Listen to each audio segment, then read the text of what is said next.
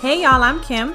And I'm Joanne. We are the registered dietitian nutritionist and host of Nutrition Lifestyles with Kim and Joanne. So we wanted to tell you what our podcast is all about. Our podcast is designed to educate and excite conversations in women's health, food, nutrition, wellness, and cross-cultural health topics. Every week, we'll discuss proven techniques with an entertaining flair to energize you and encourage you in your journey to a healthier physical, mental, and social well-being. So hold up, Jay. We're going to tell them what this means in other words.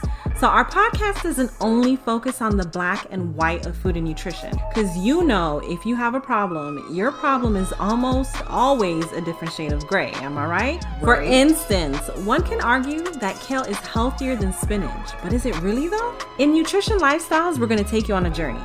We're going to teach you how to break down the latest craze in food when it comes down to pop culture. So if your goal is to live a better lifestyle and you are interested in becoming a better you, then listen to this episode to find out how. And also subscribe to Nutrition Lifestyles with Kim and Joanne on iTunes, Google Play, or Spotify. And don't forget to share this with your friends.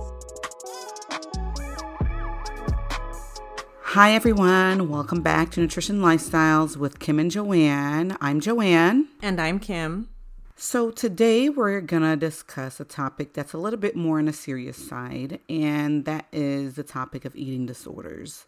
And what we want to go into is we want to discuss the fact that eating disorders is not just a skinny girl problem or a white girl problem, as a lot of people seem to think. So I just wanted to put that out there so you guys can know that this is not a topic we take lightly at all. And we may not be experts in the eating disorder area, but we are still nutrition experts. And at the end of this, we will give you guys some guidelines as to where help can be found. So when we speak about eating disorders, such as anorexia, bulimia, purging, avoidance of food, restricting foods, intake disorders immediately come to mind that the media has done really a wonderful job of highlighting these disorders has impacting one class of women, which is white women. So the media usually focus on this. And we usually see pictures of white women as the ones who are being impacted with an eating disorder. So I'm not going to lie about it. It is a circulating myth that eating disorders is only a white girl's problem. Recently, eating disorders organizations started to really go into how eating disorders are impacting other cultures. So it's not only a white girl's problems, a white girl problem, as we seem to have thought before, or some people seem to have thought before. It really impacts a lot of other cultures, ages, genders. Basically, it knows no restrictions. But still, the iconic picture of eating disorders is still a young, thin, white girl or woman. And, that's kind of sad because we're all familiar with the eating disorders of Princess Diana and Paula Abdul and Lady Gaga. But what about the others? Right. Those are like usually the those are the celebrities that have come out to talk about their eating disorders. So those are the faces that we typically remember, which again are thin white girls. So we know this is not true because eating disorder is really a psychological and social disorder, and it impacts all types of groups, whether you are female, whether you are male, geriatric population, young population. It doesn't matter what your gender is. You can still have an eating disorder. True. So, individuals, other celebrities that have had eating disorders that do not fit into the thin white girl or white woman frame are individuals such as Janet Jackson and Sir Elton John, Brandy, and also Kerry Washington. All of these individuals have had eating disorders at some point in their life. But I think one woman of color that is very known for having an eating disorder is, can you guess who it is, Joanne? Oprah Winfrey. Oprah Winfrey, exactly. So I want to go into a little bit about the history of eating disorders. So as Joanne mentioned, eating disorders are psychological disorders that are a result of many factors. Some of these factors are sociocultural, and these eating disorders result as a pursuit of being thin or slender or skinny. Various eating disorders are as old as time. Like, for instance, in the 12th and 13th centuries, some women would fast from food to show their devotion to God. And later on, as time went by in other centuries, I think it was like the 16th century, 17th century, don't quote me on this, some men also had obsessive thoughts on being thin. Ooh. So as these thoughts revolved around the fact that being thin, being slender, being slim, being skinny and scrawny actually gave individuals a higher status in society. It gave them more power, more persuasion, and also more privilege. And today, in this Western culture, these are the body images that are valued. I know men and women of all colors may face some type of issues related to acceptance, power, and persuasion. And in last week's episode, we spoke about thin privilege and fat phobia. One of the things that we said is that, historically speaking, Black women and Latin women were a little more voluptuous until recently. However, thin privilege has not disappeared. We hear about body acceptance, accepting your body image, but thin privilege is ever evolving and it's coming in different forms. So on top of all of these social factors, mental issues have come into play, which can impact eating. And these mental issues are coexisting or even co-occurring with eating disorders. Right. It's so funny that you say these things, Kim, in regards to fasting, because I think of even now today, the church that I attend, there's always fast. And I'm pretty sure this is going on with a lot of other churches too, where people are fasting to get closer to God or whatnot. And my mom has fasted, people in my family have fasted a lot. I myself, it's so funny because I have never fasted. And it's probably because, one, I like to eat. And two, I work out so much that I just can't find myself to be fasting and still be working out. Like, I would not have any kind of nourishment to be able to do the workouts that I like to do. So that's one of the reasons I have not fasted. And to point to the comment you made about our previous episode on thin privilege and fat phobia, we got a lot of feedback from people agreeing with the fact that they feel like thin people have more privilege in this world. Yeah, that is. It honestly is. And, that just reaffirms our point that thin privilege is not disappearing.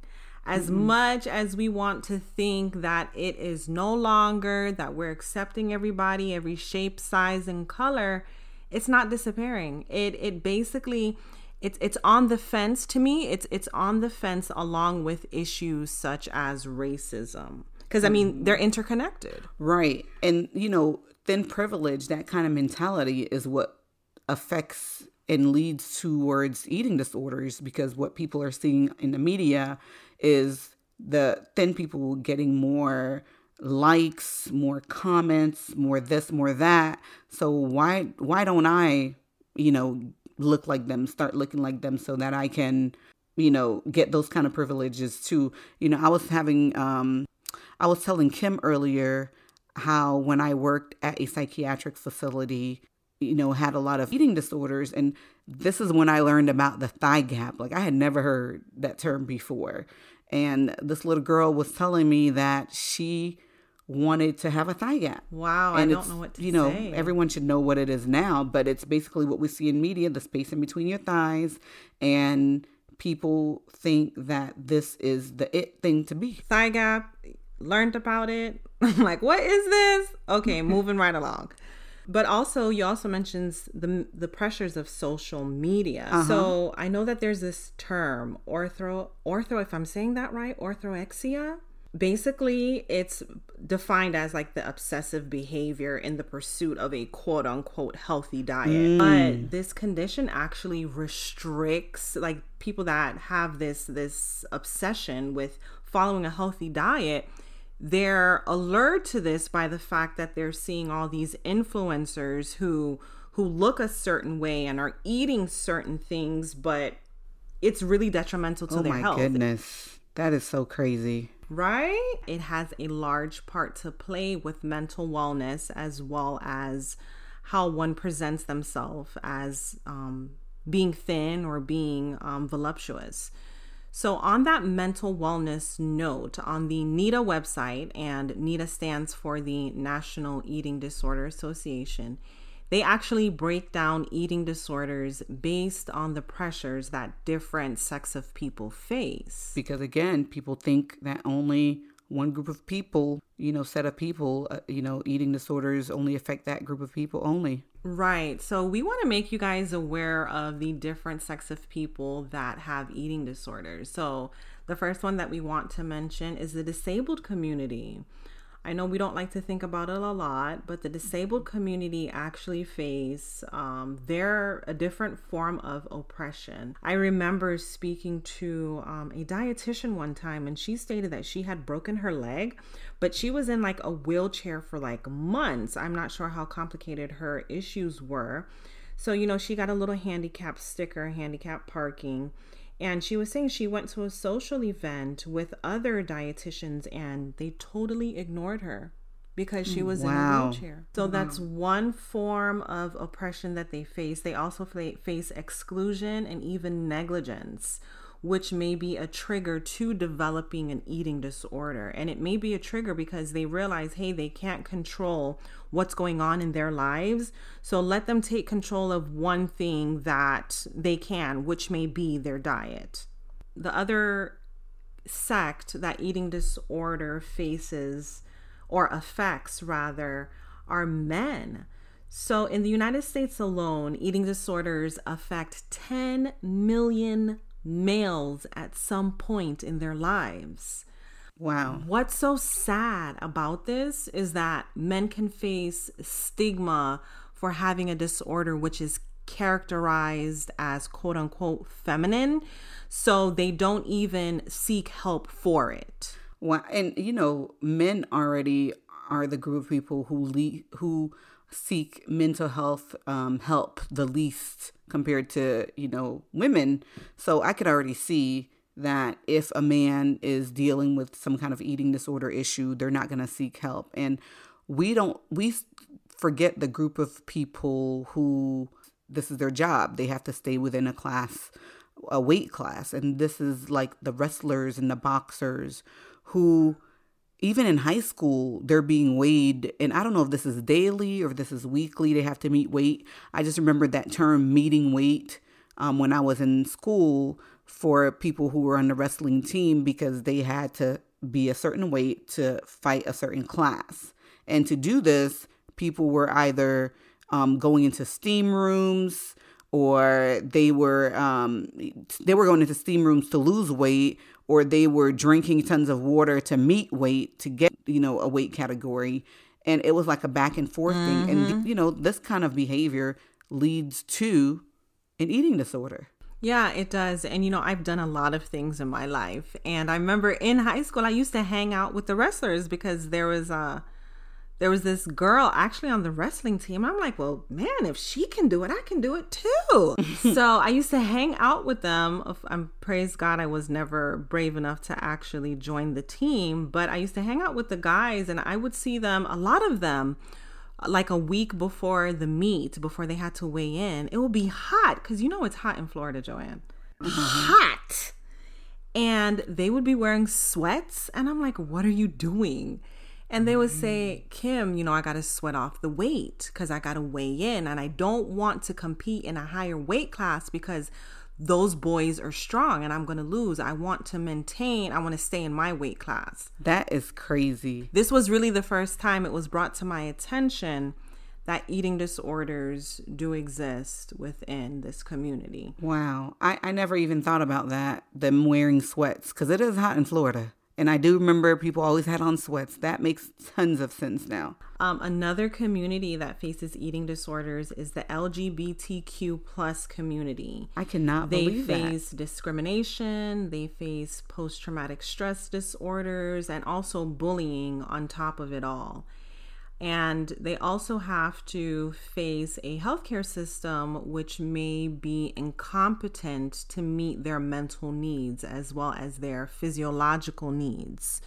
Let's talk about a little bit about the physiological needs. So I am a acute care dietitian. I do work in a hospital, and there was one time I had a patient, and the patient was on hormone therapy. And it was like a whole funk. It was a little strange because the patient was transitioning from male to female, and really the provider did not know what labs to adhere to. Because of course, for males and females, there's different lab criteria. That is one of the ways that healthcare may underserve this population. Another thing is triggers to eating disorders and body images in older adults may also arise. Like, I work a lot with the geriatric population, and I meet a lot of geriatric women like in their 70s and 80s who are telling me that they want to lose weight. And my whole philosophy, of course, if there's a disease that's involved and they could lose some weight to help slow the progress of that disease, then by all means. But if it's a healthy 70-something-year-old woman, I always let them know, as you age, your body may hang on to a little fat, which can be protective for you. There is nothing wrong with being a little more voluptuous, because hypothetically speaking, let's say that you fall and you break that hip, you're going to need a little rebound. Your body's going to need a little reserve. And the funny thing is, I too work with a lot of geriatric folks, and the younger we are, we tend to want to be on the smaller side of things, and we want our body fat percent to be lower and whatnot. But studies have come out and have shown that the geriatric population, it's more optimal for them to be in the higher end of things when it comes to body fat. So it actually is quite protective for them. Right. And then also other categories of older adults that may be impacted by eating disorders are pregnant women, which we have a whole episode on. So if you didn't listen to last week's episode on thin privilege, fat phobia, and the snapback culture, please do so that you can see how pregnant women are impacted. Also, individuals who go through a divorce are more likely to have eating disturbances. Individuals which retire from a job, and also those parents that are experiencing the empty nest syndrome. So all of these eating disorders they're not coming from Kim and Joanne. They are documented, and they are on that NIDA website. And let me just go out and clear this up so people won't think that Kim and I are calling pregnant people older people. She was just stating, younger kids and pediatrics population. That's what she meant when she said the older adults. And if you guys, look at this, you'll see that. So these groups of people who are divorcing, retiring, who are going through some kind of traumatic issues in their life, things that are outside of their control, that's where that eating disorder comes, and this leads to people developing an eating disorder. So now we spoke about the disabled community, we spoke about men, the LGBTQ plus community, and also adults. So now we want to look at communities of color. So something that I found very striking is Black teenagers are 50% more likely than white teenagers to exhibit bulimic behaviors such as binging and purging. That is crazy to me. And I was going through my mind trying to figure out why that is. And I'm pretty sure, a mental health expert would be way better able to explain this to us. But in my mind, I'm thinking to myself, a Black teenager would have a hard time telling their parents, no, I'm not eating the food you just cooked. And you worked hard, to put in front of me to eat. So I could see them more likely binging and purging than being anorexic, in the sense that they would eat the food that mama put in front of you and then go and purge it. But, again, I'm not a mental health expert, but that in my mind, I was trying to figure out why is it that they're 50% more likely than white teenagers. And I mean, I tend to agree with you on that because growing up in the United States, Joanne and I were Black teenagers, and there was no way. Nope. No way. But we're not saying that this is the definitive answer. Right. Hypothesizing. And then also additionally, even though like the statistics are not available for Hispanic and Asian teenagers, it doesn't mean that their numbers aren't astounding as well. Agreed. So, genetically, women of color, we've talked about before, we tend to carry a little bit more weight than our Caucasian counterparts. So someone that may be, let's say, 10, 15, or even 50 pounds overweight can suffer from eating disorders also. So, the thought that only thin people have eating disorders is totally incorrect. You can be obese, you can be overweight, you can be curvy, you can be voluptuous, and, you can have an eating disorder. A lot of the times, eating disorders, they don't necessarily have anything to do with appearance. Like we said before, it has a lot to do with people trying to control something in their lives. Eating disorders, they can be caused by so many different things, trauma, rape, abuse of some kind, domestic abuse. And, these people are trying to find something to control in their lives, and this is what they control. People may not like the color of their eyes. I mean, it could go on and on, the reason behind eating disorders developing. True. Typically, when we think of eating disorders, we don't associate it with the Black community because we often think, especially in areas where there are food insecurities, why in the world would someone restrict their food? And that's the ignorant thinking that I had in the past prior to being in this field. So the reality is that eating disorders, it can come in the form of food restrictions. It can come in the form of binging, night eating syndrome. Basically, no one is immune. And we really need to be more open-minded and listen and watch for cues from our families and friends, and just so that we can know if somebody is experiencing an eating disorder and not just say, oh, she just didn't want to eat today, that's her bad. We put the food in, that's her problem, or that's his problem. We need to look at it. And something with that too, Joanne, I remember when I was in story time, I'm always telling stories. I remember when I was in the 6th grade, I had a friend named Sylvia. I don't know what happened to Sylvia, but Sylvia was Hispanic origin. She was European Hispanic origin. I don't remember specifically where she was from, but I remember one day Sylvia said to me, oh, I'm not going to eat lunch because I'm getting too fat. And I remember at 11 years old, I'm looking at Sylvia and I'm like, what?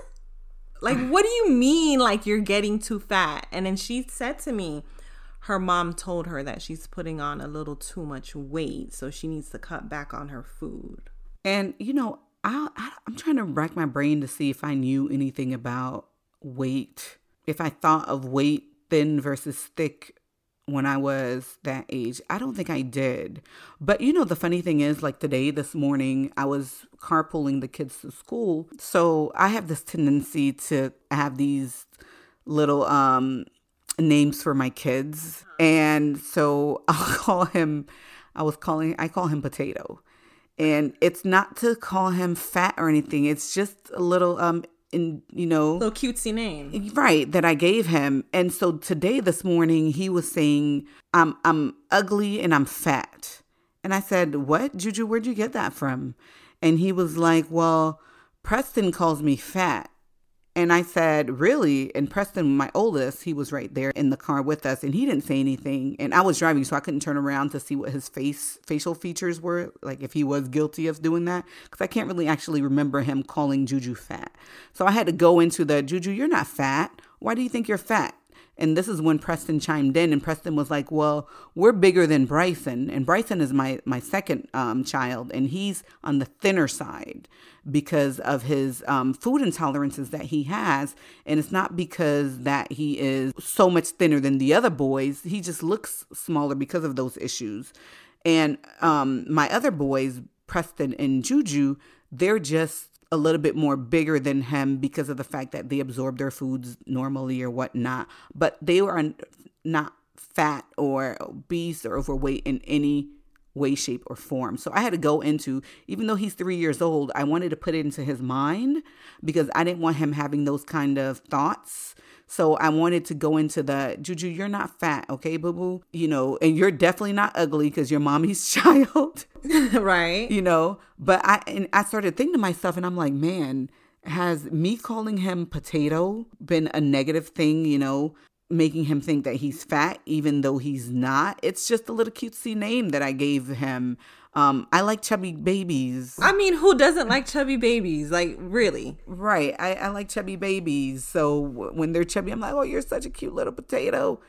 And then that kind of stuck with him. So even at 3 years old, the fact that he was calling himself fat and the way he said it, it's had such a negative tone to it. I had to like try to cut it out right then and there to make him understand, like, you're not fat. Being fat has nothing to do with being ugly. The two of them are not the same thing. Like, I had to try to cut it right then and there because in my mind, if he kept thinking that way, even at 3 years old, I didn't want him down the line, you know, having low self-esteem and thinking of himself a certain way because of what he had learned a few years prior. That's really a serious insight. Like, you know, kids nowadays, they're so quick. Like, they pick up on like different insinuations from the media. Right. And the fact that your 3-year-old will associate being fat with something negative, like, wow, that's serious. Because I know like in other cultures, it's actually a positive thing to have a little more flesh on your bones. It is in our cultures, in the Caribbean lifestyle, like,